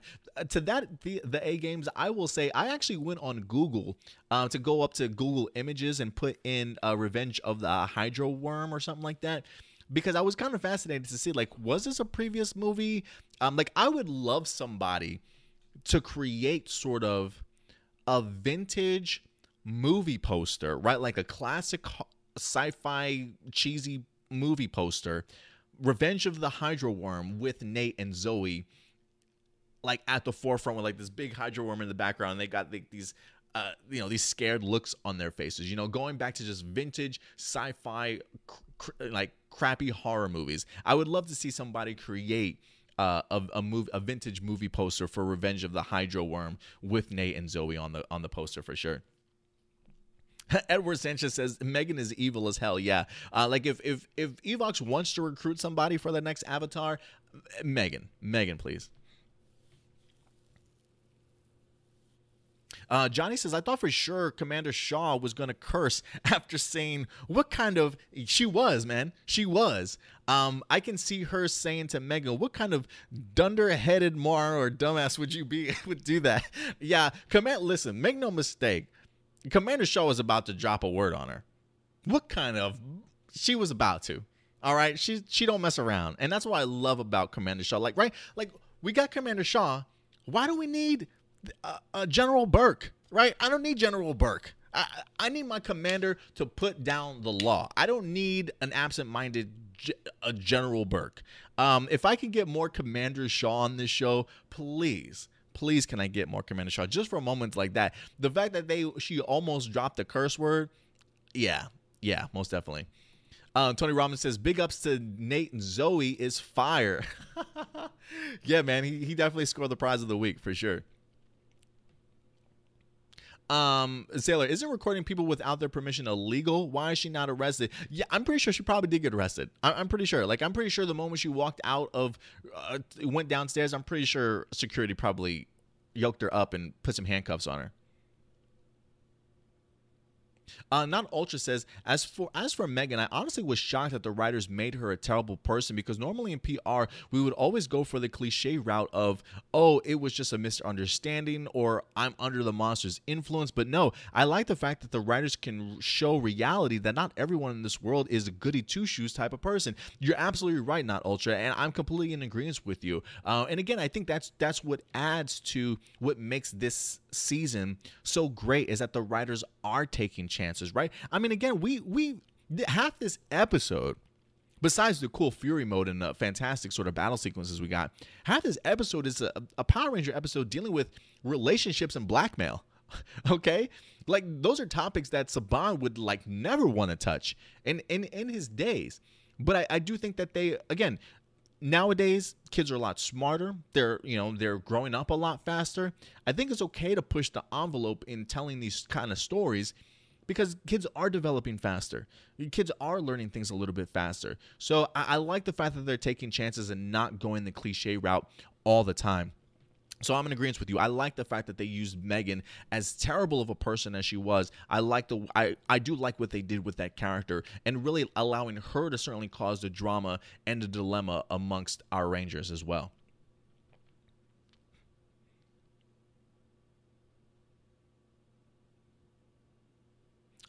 I love bacon and sushi. Says, I would like to see Megan return in season 2. Perhaps mind control to be evil. Well, she's already evil. She definitely don't need no mind control for that. Perhaps a team up with Roxy. That I would like to see. That I would certainly like to see. Like, I would love to see Roxy be like, come here, Megan. Let me take you under my wing and let's talk a little bit. I would like to see that. That would be fascinating.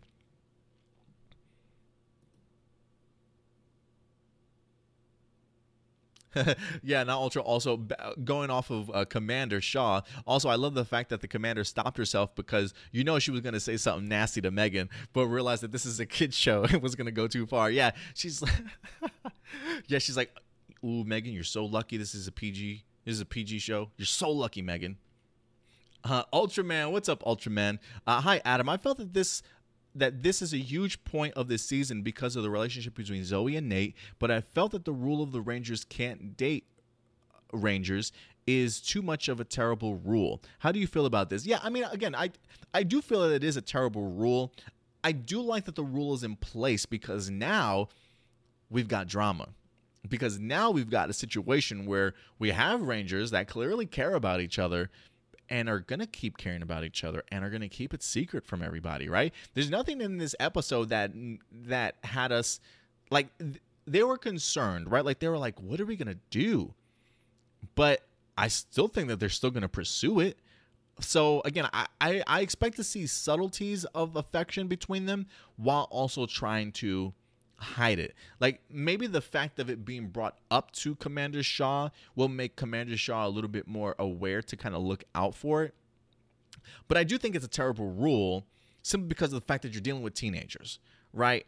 Like, teenagers are going to go through a bunch of hormones and teenage angst and ups and downs in their lives, a lot of emotional and mental stuff that they're dealing with. So I feel like it's hard. That's a really terrible rule for them.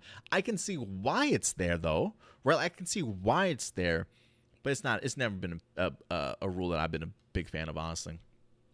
Lupin Green says the broken helmet scene was great, and Devin using his speed in the civilian mode was pretty awesome. Yeah, that is a great scene. He's holding his head, and the visor shattered, and you've got a little electricity, going through from the broken circuits and stuff. And again, Devin steps up and he does the right thing. He sees that his team is in trouble. He gets them out of the way first, and he holds off Tubertron by himself until he sees an opening and he can follow behind them, sort of thing. Really great way for Devin to certainly step up here in this episode, to be honest with you.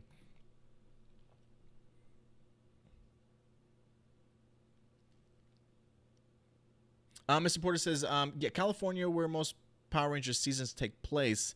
I don't know which state Beast Morphers is. Yeah, I'm always under the impression, like, while I know that they film in New Zealand, I'm always under the impression that the Power Rangers takes place in California for some reason. I don't know why that is.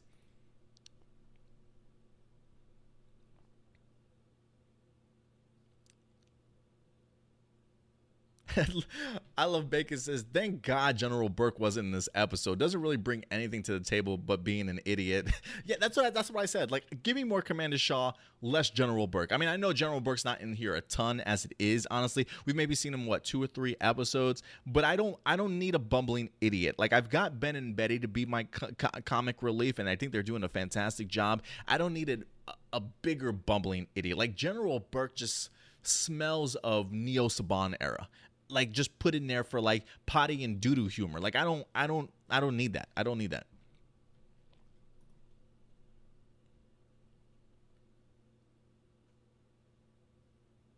Not Ultra says, as far as Fury mode, I loved it. The form looks cool. The cheetah claws were pretty cool. The fight was excellent. Honestly, it really reminded me of when the Disney seasons, when the Red Rangers got their battleizers like Shane and Connor. Great references. Not Ultra for sure. That's the first thing that I thought of too, was sort of like, not necessarily Shane and Connor, which you really nailed it there. But the Disney seasons. That's really what it very much felt like, especially with this particular battleizer.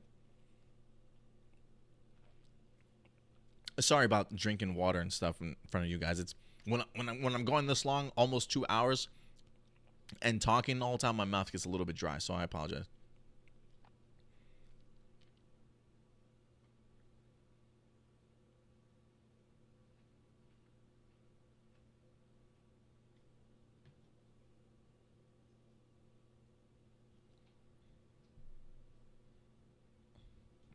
Don't mind me, guys. I'm just scrolling through some of these live comments. Yeah, it seems like you guys also love the pose Devin made in the background of the explosion. Yeah, man. Hey, Power Ranger poses and explosions, they just go together. They just go together. It gets me hyped every single time.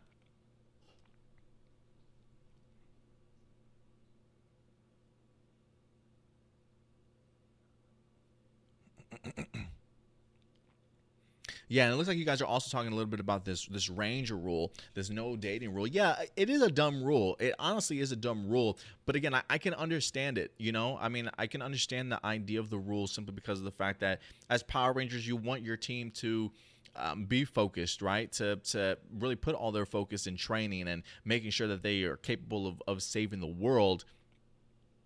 So I get why you do it, especially when it comes to teenagers. But come on, I mean, do you really expect these teenagers to follow that particular rule? Like, it's a really hard rule to ask of teenagers. Like, the rule would be so much more better if your Power Rangers were actual adults, where I think they would probably have the mentality for it. But yeah, I do think it is a stupid rule, but I understand the rule.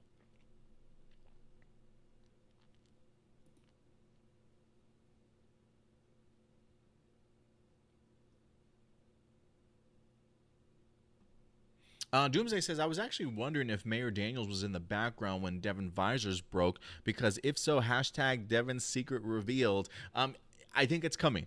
I do think that it's coming. I don't necessarily think he was in this scene, but in this episode, but I do feel that it is coming. So keep an eye out on it for sure.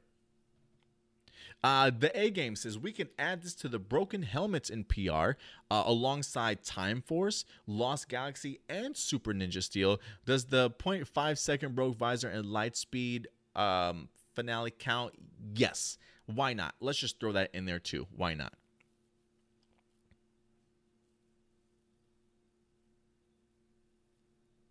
I Love Bacon says, hey, Adam, have you ever noticed in Power Rangers and Super Sentai from all seasons that whenever the Rangers are up close in camera, you can clearly see the camera crew in the visors? I never noticed that. I never noticed that. I always felt like that's something that they would remove in post-production, but maybe you can't. But I never noticed that. I really haven't. Well, that's funny that you picked up on it, though. I Love Bacon says, did you ever find the Wasp and crush it? Yes, the Wasp is no more. Sorry, Janet. I apologize. But yeah, nope, the Wasp is gone. Turbo Stew Turbo Stew says, Blaze is like the Power Rangers equivalent of Starscream. Yes. Yes, that is probably as true as it gets. I mean, let's talk about Blaze, man, because I feel so bad for Blaze, because right now Roxy is just killing it, right? Roxy is the one that's gotten both of the Power Ranger powers.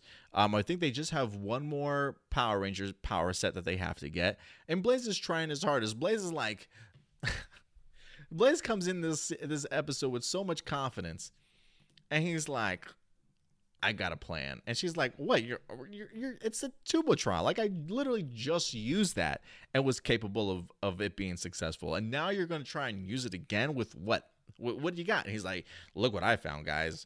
These cool, I don't know what these are, but look at them. They've got crazy energy, bro. Like, okay, I guess yeah, let's use those. I don't know what they do, but okay. And then he still fails. So Blaze is not doing well, unfortunately. But again, I'm having a feeling that that's part of the storyline, is that Blaze is going to probably get fed up with the idea of being overlooked and not used correctly, and people making fun of him because he continues to fail left and right. So maybe Blaze eventually by the end of this season is going to be as powerful as they come, and eventually maybe be the main, I don't want to say the main villain, but have a bigger role certainly to play than before. Shadow Nova Productions in the house. He says, what's up, guys?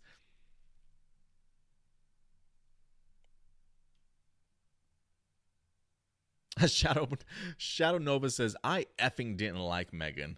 I mean, I know that's the point, but still, good on her actress for it.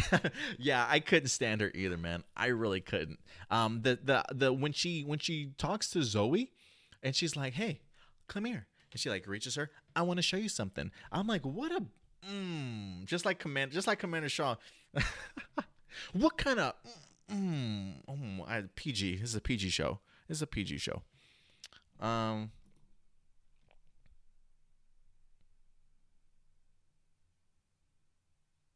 Not Ultra says, yeah, she was supposed to be the antagonist for Nate and Zoe. To me, this is what made the episode good, in my opinion. Yeah, I do like that.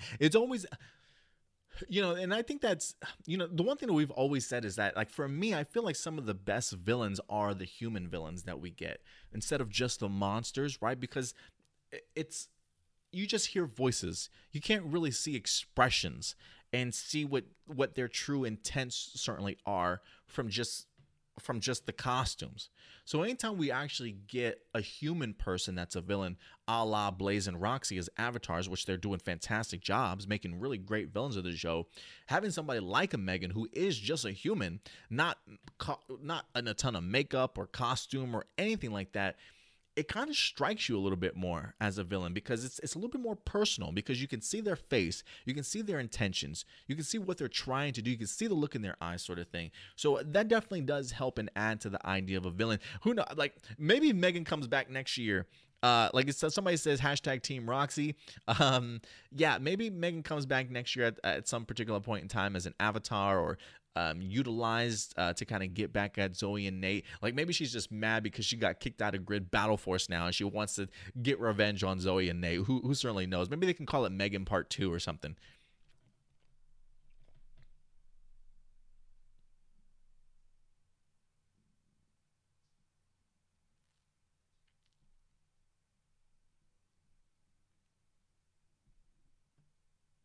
Sailor says, I think if Roxy were to wake up and find out about Zoe and Nate, I think she would be more supportive while Ravi has his reservations. Yeah, and that's going also based off of one of the questions that we had, like if Roxy were to wake up, would Ravi, say something?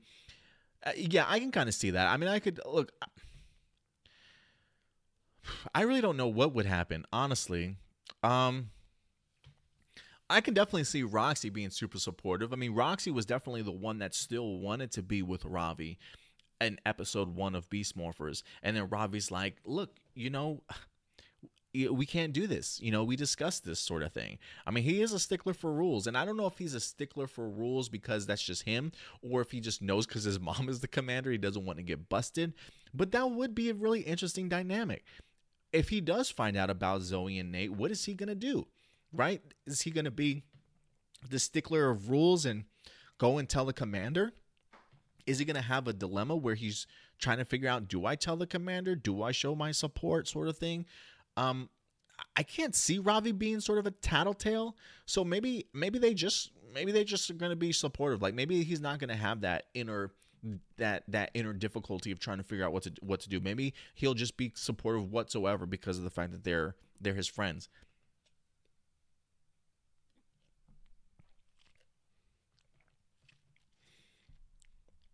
Tony Robinson says, I've noticed that Tommy and Kimberly were the only couple that got to kiss. I believe that's correct.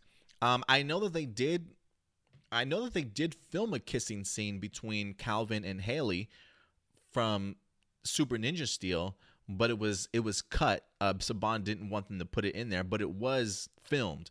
I believe the gentleman that played Calvin posted it on his Twitter account. I think we even talked about it here on an episode of A Plus More Phenomenal sometime last year. So I don't know if they would have been the second. Did Wes and Jen never did kiss? They never did kiss. So maybe that's right. You might be right, Tony. That they might have been the only couple that ever got the opportunity to kiss. I feel like that's going to change this season. I truly do. Whether it be Ravi and Roxy or whether it be Zoe and Nate, I have a feeling it's going to change though. Doomsday says, I think Ravi and Roxy should be like a couple counselor for Nate and Zoe. Yeah, maybe by the end of the season. Maybe once everybody's certainly back, they'll be a little bit more supportive of that. Who knows? Maybe Commander Shaw will be like noticing that everybody's in a relationship now, and she's like, you know what? Let's just screw this freaking rule. Let's get this rule out of here. So we'll definitely have to see. Mr. Porter says, so Hasbro will be at a con in London tomorrow, and there might be some Power Rangers news. Yeah, I feel like it's either today or tomorrow, Mr. Porter. You're right. They do have a convention out in London, so they may be revealing some more stuff. Who knows? Maybe we get ourselves some Hyperforce news. I have a feeling they'll probably talk a little bit more about Lightning Collection, and maybe some insight into the upcoming series or upcoming season for Beast Morphers for sure. But if trust me, if the news is certainly worthy, we'll definitely go ahead and talk about it. Maybe I'll do an impromptu episode, or maybe we'll hold off on the news for discussion for next week as well.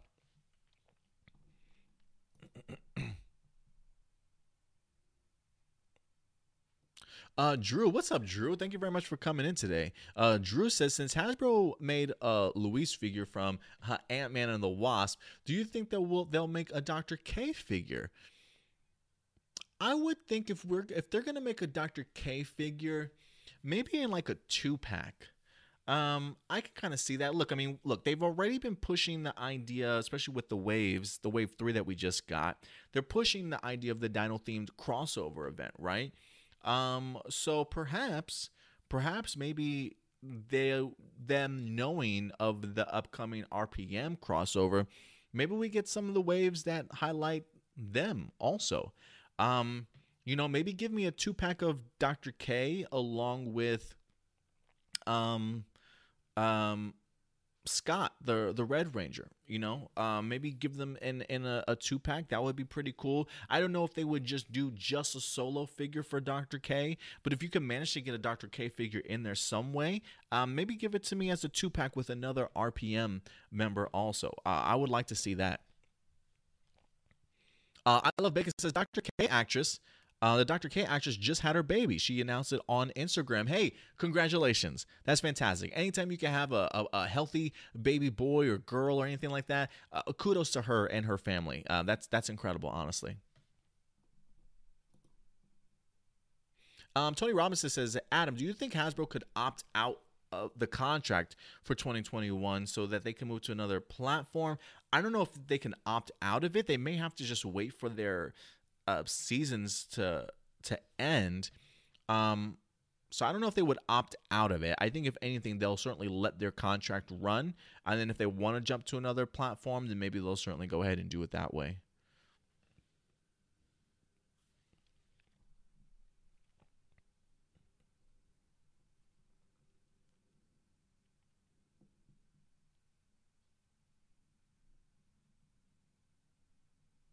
The A Games.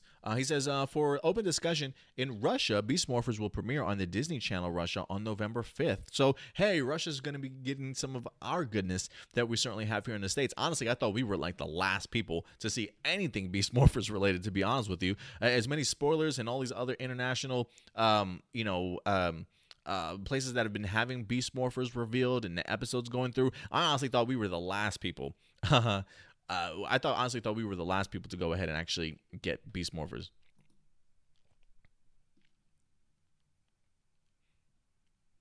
Tony Robinson says, hey, Adam, in future seasons, do you think we'll start seeing villains come from different dimensions and time periods come to the main universe to try and take over? That would be epic. I would honestly love to see that. I don't know if we'll see that, but I would love to see that, honestly.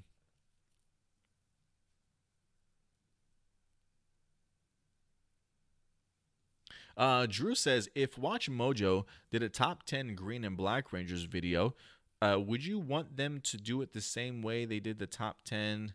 I haven't watched the Watch Mojo, so I don't know what format they had it in, but sure, why not?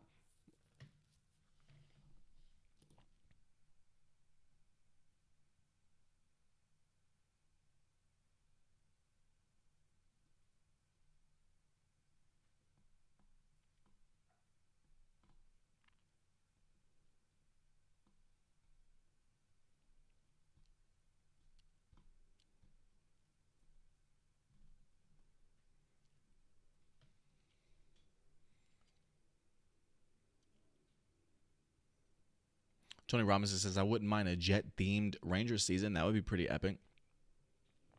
Hey, we've got Top Gun coming back. Why not? Tony Robinson also says, I think the RPM crossover, Nate will pick up interference from Venjix, and Dr. K will find a way to contact him. Yeah, I feel like, as far as intertwining goes, yeah, I have a feeling that Nate will definitely have a significant role for sure. I Love Bacon says, hey, Adam, did you see Chris Kanada's dance video on his IG and YouTube? I did. It was hella impressive. I didn't know he had moves like that. I personally love to dance too, so if I had known Chris was going to do something like that, I would be like, Chris, can I get in this video, man? Can I get in this video? He says he did a Power Ranger version of Becky G, his new song with K-pop star BTS. Hilarious. Yeah, I loved it. I truly did love it. I love that Chris is he's just out there. He's so creative, and he's not afraid to put himself out there whatsoever. So I didn't know he had moves like that, man. I need to connect with Chris for sure.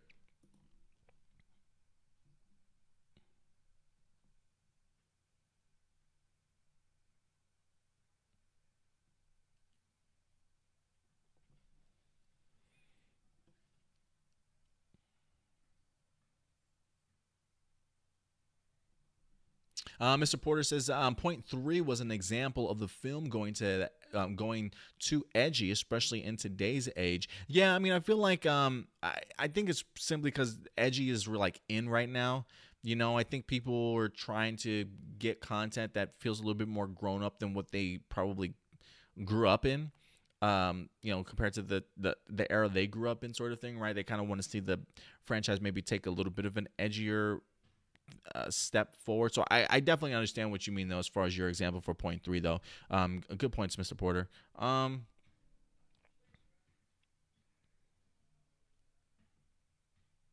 Johnny Morero, so Sound and Fury rating 10 out of 10, most definitely.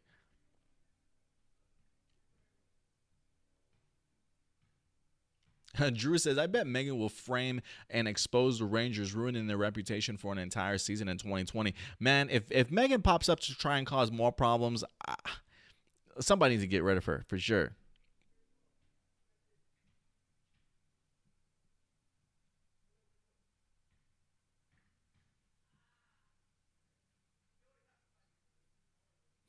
I love bacon and sushi says, do you think on this show Hasbro made some original battleizers for Beast Morpher Rangers, similar to Lightspeed Rescue with Blue Green Rangers? I know Devin's battleizer is all original, then Go Busters. Yeah, I can see them making more original battleizers. Now, I don't know if they're gonna have them for more Beast Morphers Rangers. Like, I don't know if we'll see battleizers for um, each individual or some individual ones. But I could see them going forward making more original battleizers though for sure. Ultraman says, "Here's to Megan, the world's worst grid battle force member ever. She made a terrible attempt to blackmail Zoe to get the job in the lab. Wherever she is, I hope we never see her again." Yeah, man. Yeah, she definitely underestimated Zoe. And she definitely underestimated Nate. Like Nate came in there, like he came in there like, Megan, you purposefully used all the Morph X when I clearly stated use half of the Morph. Like he was like, no, you are not about to get my ass in trouble. And Nate was ready to he look, I appreciate Nate standing up for himself. I truly do. I really do.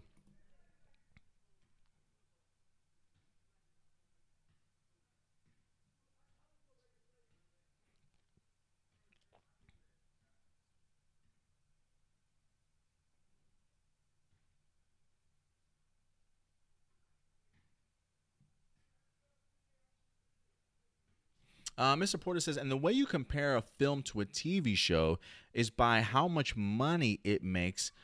Back to 2017 film, 8 million Ninja Steel would normally get money back, and toy sales clogged the shelves. Ninja Steel didn't. Oh, I mean, I guess if you're looking at toy sales, uh, I mean, I guess, yeah, that'd be interesting though.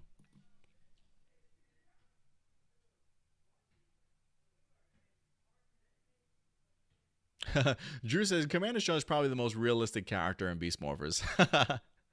And Tony says Commander Shaw is a grown woman. Is a, I'm assuming you mean is a grown sexy woman.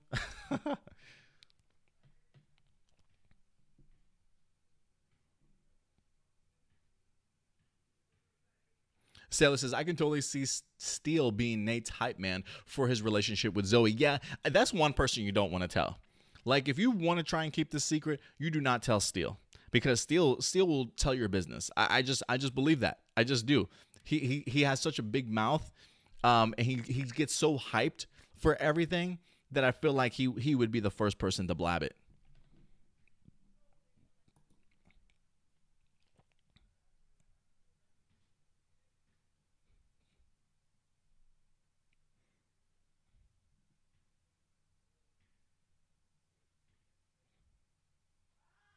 Drew says, "Is there a way for union and non-union actors to film on screen together in the future of the Hasbro era?" That's a good question. I don't really know the dynamic of Hasbro, like if they're part of the union or not. I really don't know how that works out, or if they would be able to accommodate union and non-union actors. That's a good question, Drew. I'm gonna have to do some research into that one, but I would be fascinated to learn more about that, honestly, because we do have a lot of actors that in the past were non-union, simply based off of the fact of like Saban and things like that. But now that Hasbro's in charge, do they have to be part of the union or not? That's an interesting question. I don't know. I have to do some research in regards to that.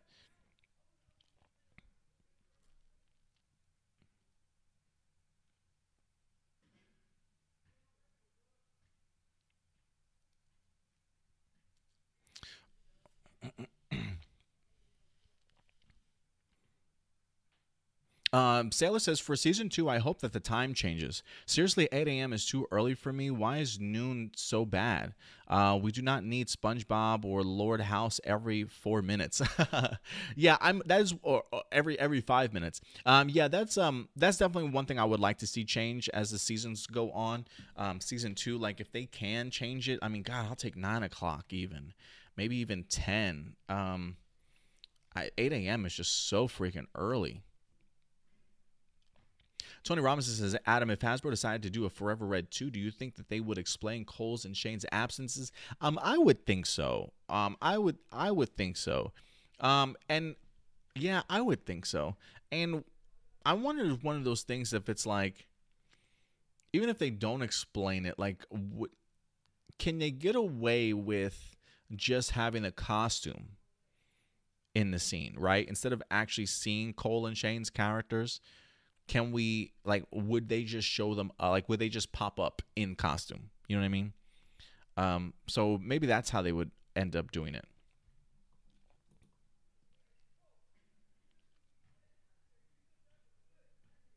Not Ultra.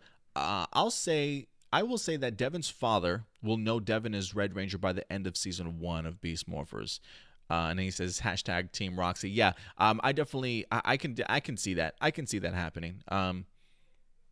Yeah, I could definitely see that happening. I love bacon and sushi. Adam, did you get Liana's book? I have not gotten it yet. It's like $10. I might actually just go ahead and order it now. Now that I think about it, so yeah, I'm probably just gonna order it today.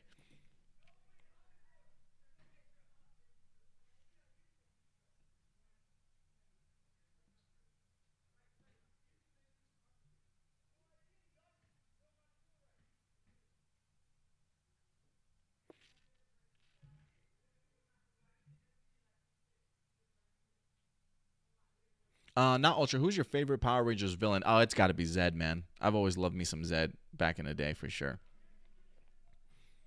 Favorite battleizer? Probably Lost Galaxies. Probably Leo's. Mr. Porter says, "I'm not a betting man, but I have a feeling that we might get an announcement that will make a lot of fans happy before an announcement that will most likely make people a little upset." I'm assuming you're referring to maybe what they're going to say at the con. Perhaps, perhaps.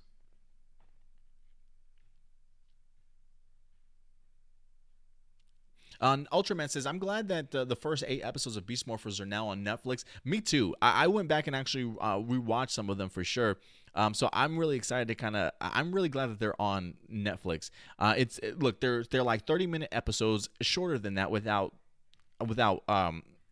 commercials and things like that. So if you ever just want something to pass time, it's a quick way to just go ahead and just pop them on and just get caught back up with the series for sure.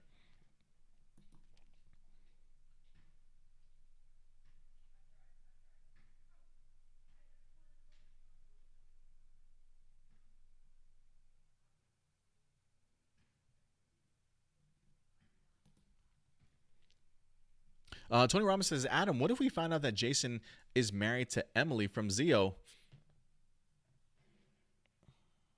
Why not? I'd be down for that. Look, Jason needs a life too, right? I'm hoping that he got married, maybe had kids of his own. Who knows?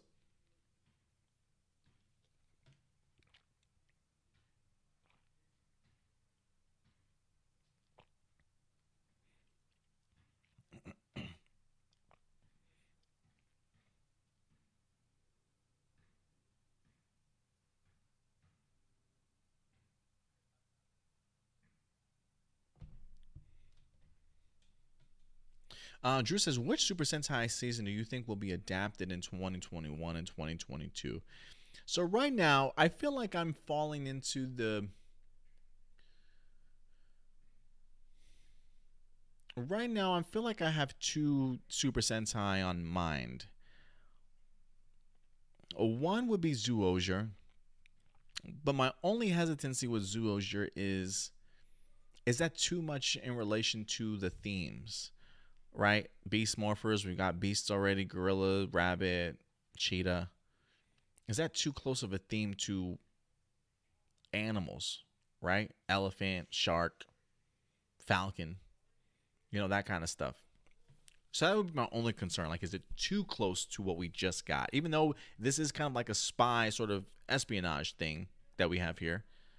Grid Battle Force and stuff. So it's a little bit significantly different. Especially if you kind of take maybe Zoologia more of like a video game sort of theme, maybe.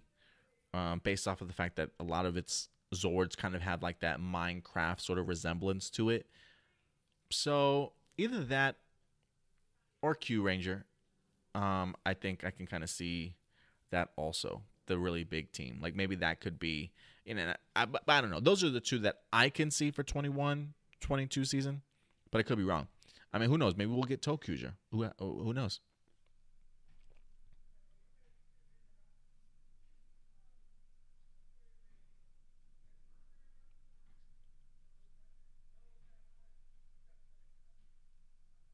Out of the five in show, out of the five in show Ranger suits for Tommy, what role fits Tommy the best? I actually really enjoyed him as Dr. Tommy Oliver in Dino Thunder. I truly did. I really liked his role there. For me, Dino Thunder was a great way to enhance Tommy's history. Actually getting the opportunity to learn more about him and see where he's come from his MMPR days. So that role honestly really fits me the best when I think about Tommy's role. Other than that, I really loved, as far as suit wise goes, I always was a big fan of his Zeo Red. I really was a big fan of him as Zeo Red for sure. So those are probably my two.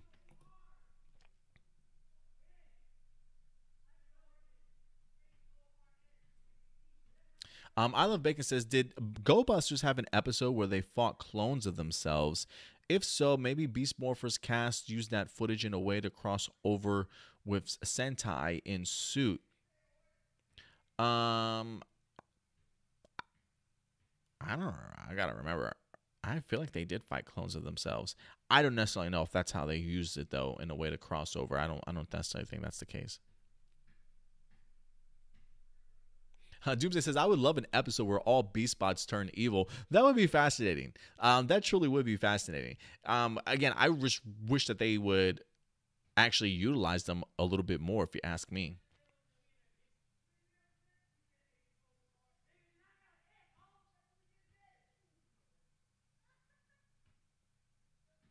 Ultraman says, I don't think Beast Morphers is too close to the animal theme, but only the spy theme. You could be right. You could definitely be right there, because telling by the look of the Beast Morphers logo, it actually cybernetic when you think of it. Yeah, you might be right. Again, that's just what my main concern certainly was. But you could be right because of the fact that, like I said, it does have sort of like that spy espionage theme, right? The whole grid battle force aspect of it. You probably could get away with it. So good point, Ultraman. Mr. Porter says, so the Sentai also had a black Puma Ranger and a pink cat, but the pink cat didn't get a suit in the series. Oh, interesting. Yeah, that's really interesting. I did not know that. I honestly did not recall that whatsoever.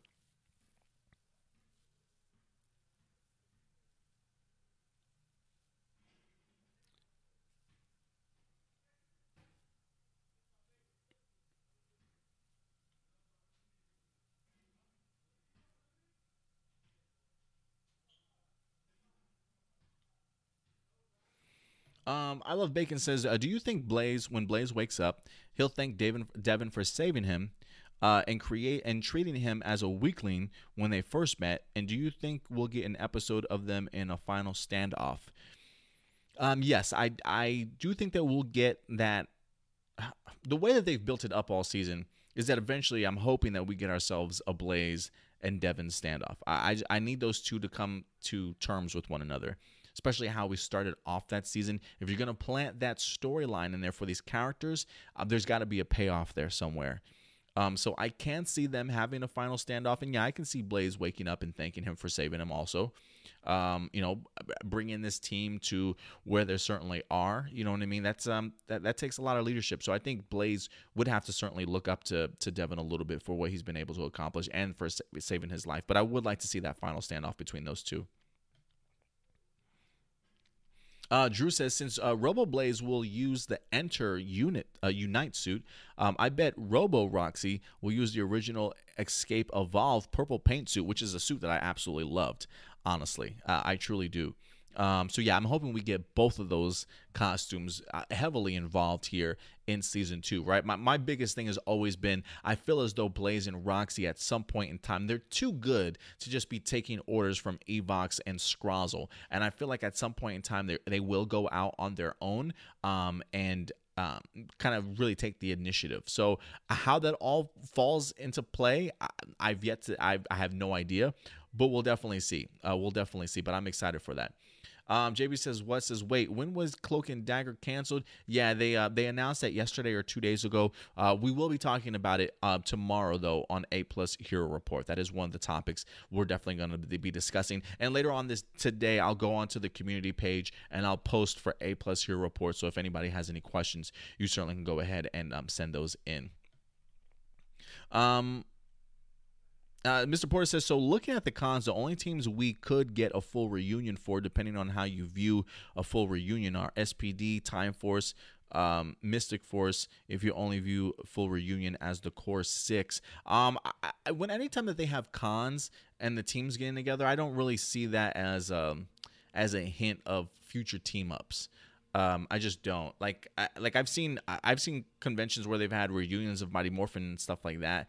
And I haven't seen them have a team up episode yet. So I don't see the cons where all the Rangers team up at as a hint of what we're going to be getting in the future, unless they've already sort of been announced for that.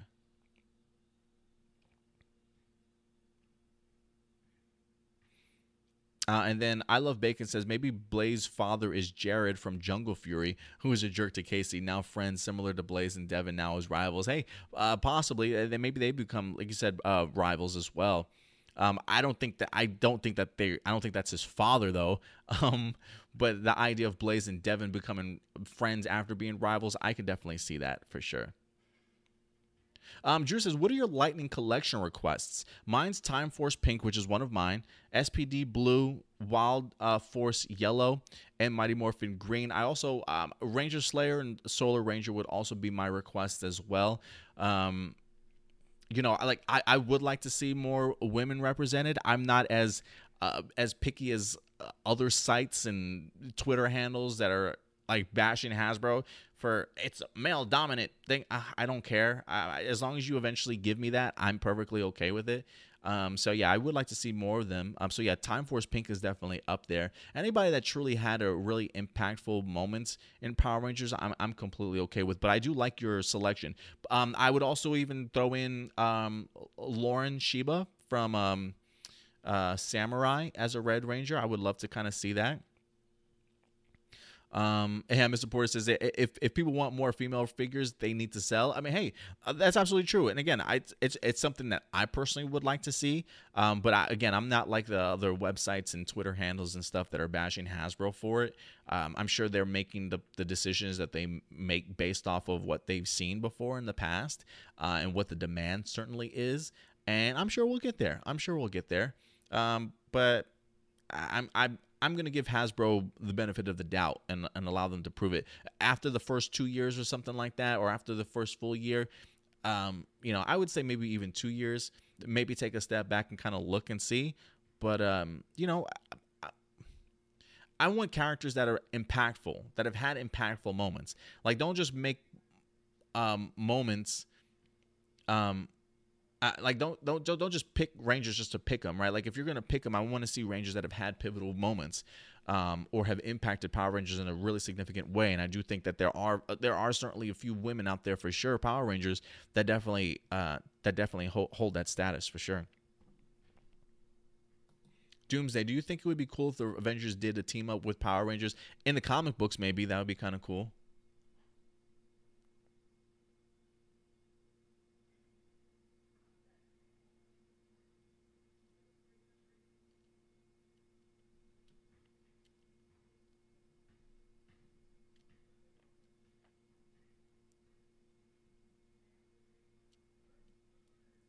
Yeah, you're right, Mr. Porter. I do think there are a few people that certainly aren't taking sales into account. Also, it's all about what's the demand, right? I mean, if people if they're going to make money off of it, then I'm sure that they would put it out there for sure.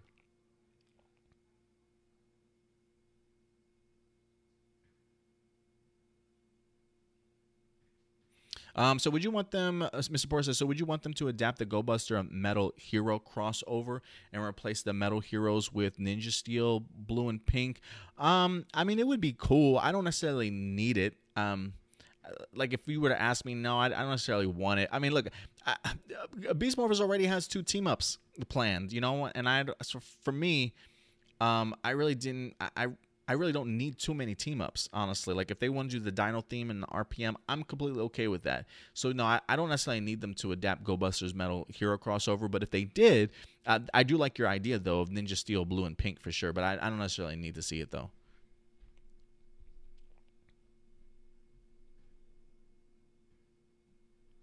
Yeah, I'm aware Go Busters certainly had 3, but I don't necessarily need to see all of them. I really don't. Doomsday said it would be cool if the Ninja Steel Rangers and TMNT teamed up, considering they're all ninjas. That would be fascinating.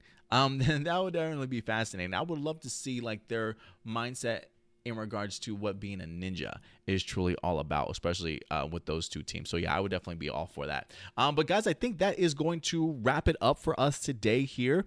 Thank you each and every one of you guys for certainly joining us. I really do wish that we had more Power Rangers and Super Sentai news for you guys, but again, we haven't heard too much more about Kira Major, at least anything confirmed from Tao Company or anything like that. So hopefully we definitely will at some particular point in time. So let's keep our fingers crossed. But guys, thank each and every one of you for certainly stopping by. Yeah, Tony Robbins says, Adam, yeah, I agree that too many team-ups take away from the current team in this story. Yeah, I'm surprised we are even getting 2 team-ups, honestly.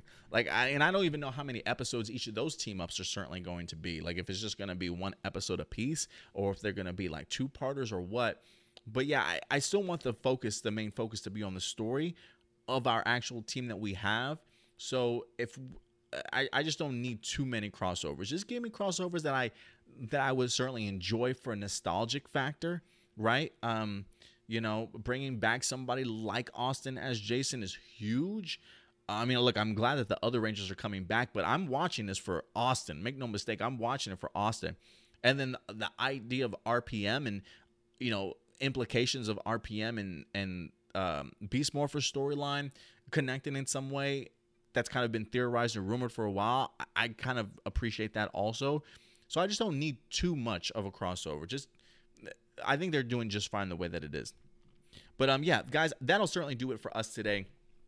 I appreciate each and every one of you for certainly joining me, as always, on a weekly basis. We will, in fact, be back next week as well, live for you guys, 12 p.m. Central Time. So certainly go ahead and join us then. And if you haven't subscribed to us yet on YouTube, I don't know what you guys are waiting for. I really don't. So smash that subscribe button, guys. Hit that bell also, so anytime we drop a brand new video, you guys will certainly be notified. And if you want to follow us on social media, you can do so right here, guys, at A Plus Opinions. That's on Facebook, Instagram, and Twitter. So thank you very much, each and every one of you. Go out, enjoy the rest of your weekend.